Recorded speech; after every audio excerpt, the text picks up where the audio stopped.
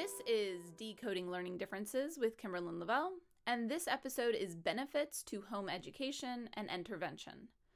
So this episode is all about why we might want to educate our child at home, either as their primary place of education or as a supplementary place to help them with anything they're really struggling with, and that they might need some very strategic intervention on, such as a learning disability. Common ones that people are very familiar with are dyslexia, and also some have heard of dysgraphia or dyscalculia. In the school setting, you may have gotten a diagnosis like auditory processing disorder or visual processing disorder. So all of these are things that we do want to be very strategic about doing some interventions for and making sure that our kid is getting what they need. And we can definitely do this in the home setting very effectively, and we're going to go through why I think it's actually the best place to get those interventions.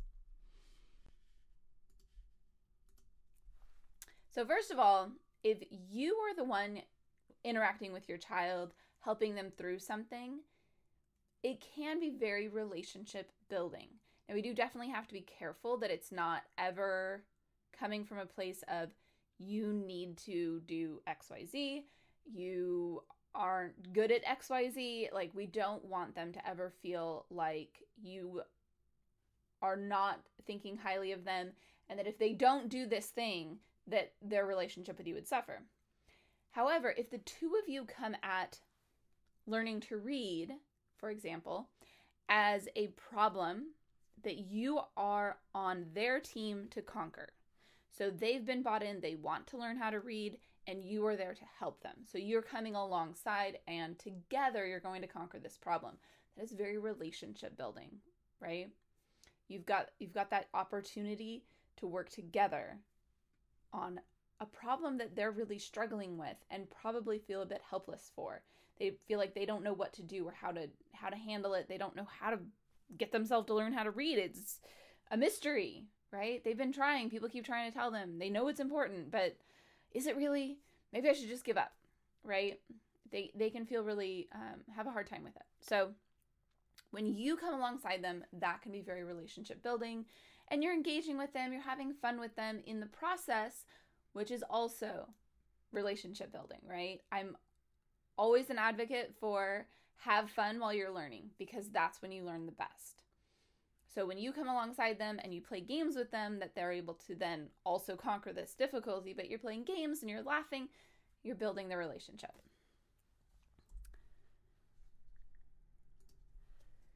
The next one is one-to-one instruction. So in a school setting, sometimes there is one-on-one instruction, especially if they're on an IEP and it's written in that they're going to get one-on-one instruction. And that's great. It can be. It can also not be. If they're in a classroom with 30 kids and they're not on an IEP, they're not getting any intensive intervention, it's a lot harder for anyone to help them, right? As much as the teacher cares, as much as the teacher might plan things out to do with them, it's hard to give them the level of intervention that they really need. That one-on-one, just really listening to them, read, see where their struggle is, fine-tune it, very individualized, right? And that's always what I'm about, is getting very individualized. What is the exact thing that this one child needs? And it's really hard to do in a classroom of 30 kids. And I don't think we can fault the teachers. I think they all have that passion. They want to help the kids. They're trying. But they're stuck with 30 kids. And if your child is struggling, if your child has a learning disability, they hopefully are then on an IEP, and they might be getting more instruction. But that teacher that's helping them outside of the gen ed class, if they're getting like extra help, resource teacher, specialized academic instruction teacher, education specialist, whatever label they've put on that person also has about 28, 30 people on their caseload. If you're lucky, they've only got like 20. But that's 20. Can you imagine having 20 children in your house that you are trying to take care of? they can't give that same level that you can give at home. So that really intensive is very helpful. You also then know really well how your child is doing and what to tweak a little bit. Now, paired with that is, in a school setting, those interventions happen for, if you're on an IEP, you might get 30 minutes a day, 60 minutes a day, 2 hours a day. But it's usually all at the same time. And it might get broken up. Maybe. It depends. I often would break up the time sections, but they usually, it was at least 20 minutes at a time, just trying to get the minutes in and trying to schedule things. And, I always did the best I could to make things interesting and to stay fresh, but it's hard.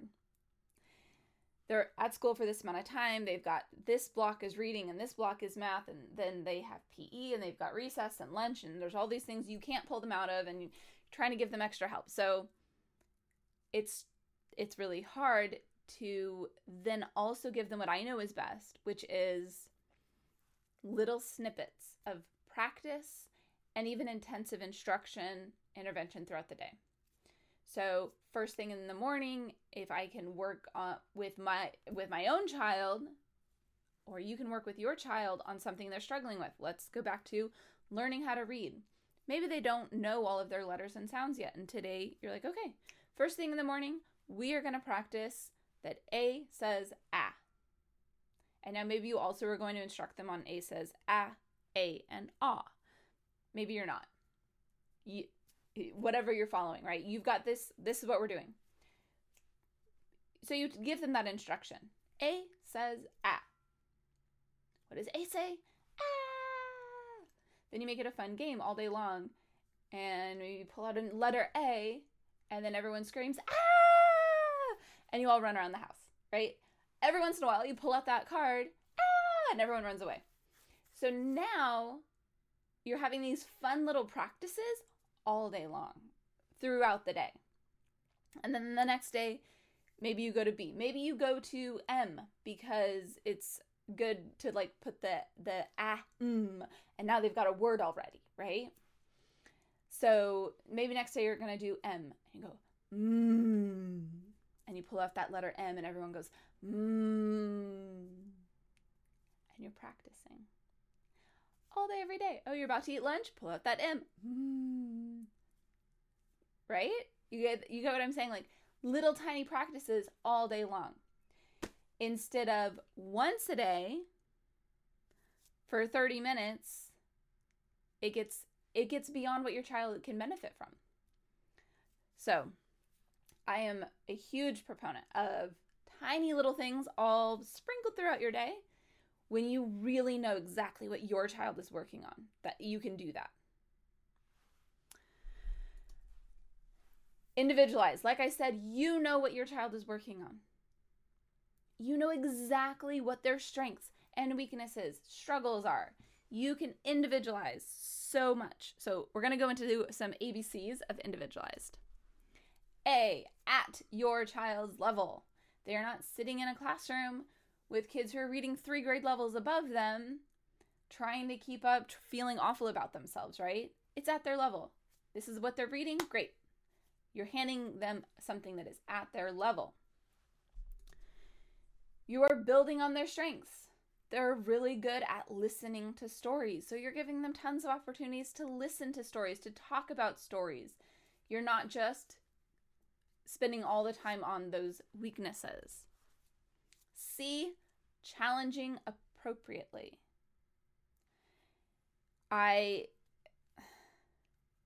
We don't ever want to make our kids feel like this is so hard, I must be dumb because it's easy for everyone else. That's not an appropriate challenge. They're feeling badly about themselves. They feel defeated. Something that's appropriately challenging is it's not easy. It feels difficult, like, I don't know if I can do this. But when they apply themselves, they can, and they succeed, and they gain all of that confidence that comes with having accomplished something that felt hard. Now they know they can do that hard thing. That's amazing.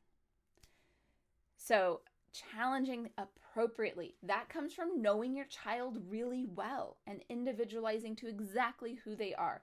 You know where they're able to read. You know what the next tiny little challenge would be that they could then accomplish. And then that feels easy. And now they can go a little bit higher. And you keep challenging them and they make lots of progress. D, deficits worked on consistently. So, and here it's mostly because I wanted the D in there. This is where you're really thinking, okay, my child is struggling to learn how to read, but they love listening to stories and talking about stories. So we're spending a lot of time listening to stories, talking about stories, just enjoying stories because we don't want to lose that love of reading. But then we're also consistently working on that learning how to read skill of A says, ah, M says, right? We're practicing those skills consistently, frequently, little snippets throughout the day and every day or close to it. So you're just consistently building, challenging appropriately. All of that is just working on it consistently. E, engaging your child's interests. So this is really about using what they love, what they are interested in. They absolutely love dinosaurs, then you're going to use that to help them learn how to read. However you want to do it. The dinosaur is eating the letter. The dinosaur is shouting out the different letter sounds. The dinosaur is in a picture with the letters. Somehow you're using dinosaurs associated with the learning how to read, which they have agreed that they want to be able to do, right? If they're not on board with, I want to learn how to read, then you gotta back up, right?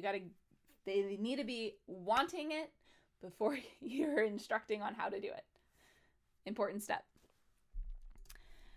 And then F, fun for your kid. We always want to be having fun. And learning should be fun. That's what develops that love of learning, that lifelong learner. We want that and having fun with them. So when it's individualized, it's fun for them. You brought in those dinosaurs that they're interested in. That's fun for them. Another kid would look at that and go, dinosaurs? Really? It would not be fun for them. You would not do that activity. Because when you can individualize, it's fun for the kid you've individualized it for. You've got that one child in mind. You are thinking of that one kid and you know exactly what would make them happy. You know exactly what would challenge them, they would love to do, what their strengths are, what their deficits are, whatever. You know them.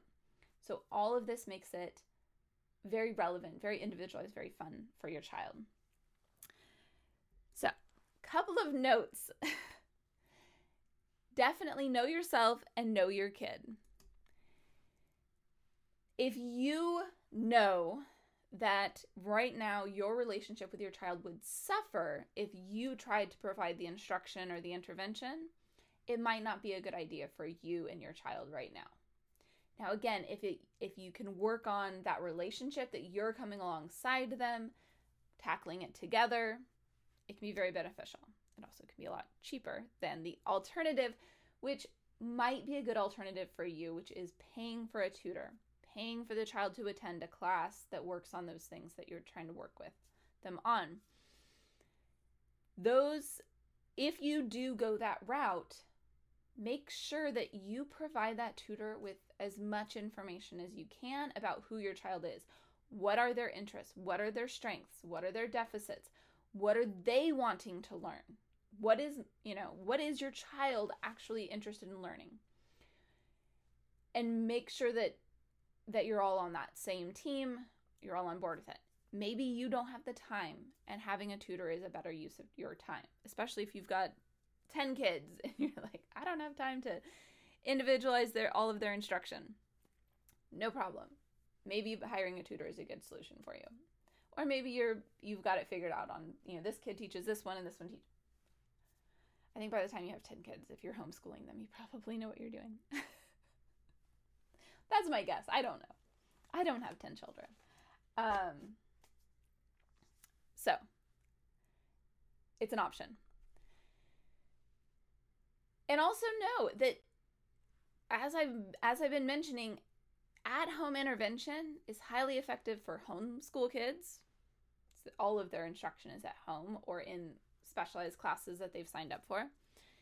But it's also really good for traditionally schooled kids, those kids that are in a public school or even in a private school that are struggling. Yes, you can hire a tutor, but that tutor is going to come to your house or meet online for 30 to 60 minutes a day, once or twice a week. Now think about what we were talking about before and what I've said numerous times on this podcast. How do children learn the best? When it's fun and engaging and when it's tiny chunks. They can't pay attention very well for 30 minutes, 60 minutes at a time. They need those tiny chunks sprinkled throughout their day to make the most effective impact. They will learn and grow the fastest if they have tiny little chunks of interventions sprinkled throughout their day, all day, every day. And you, as the person they spend the most time with, have the ability to provide that. So if you do go with a tutor, find out from the tutor what you can do to support them, and then make sure your kid is on board with you doing those things with them and supporting them. And that they understand the benefit of, if we practice together, you'll make a lot more growth. You'll grow a lot faster. You know, the science says that our brains can only pay attention for up to 10 minutes at a time. And then we kind of lose focus. We learn better when we're doing little bits throughout the day. Best time to learn, scientifically best time to learn, right before bed. If you want your kid to remember something, teach it to them right before bed. Like the last thing they think about before they hit the pillow, A says ah.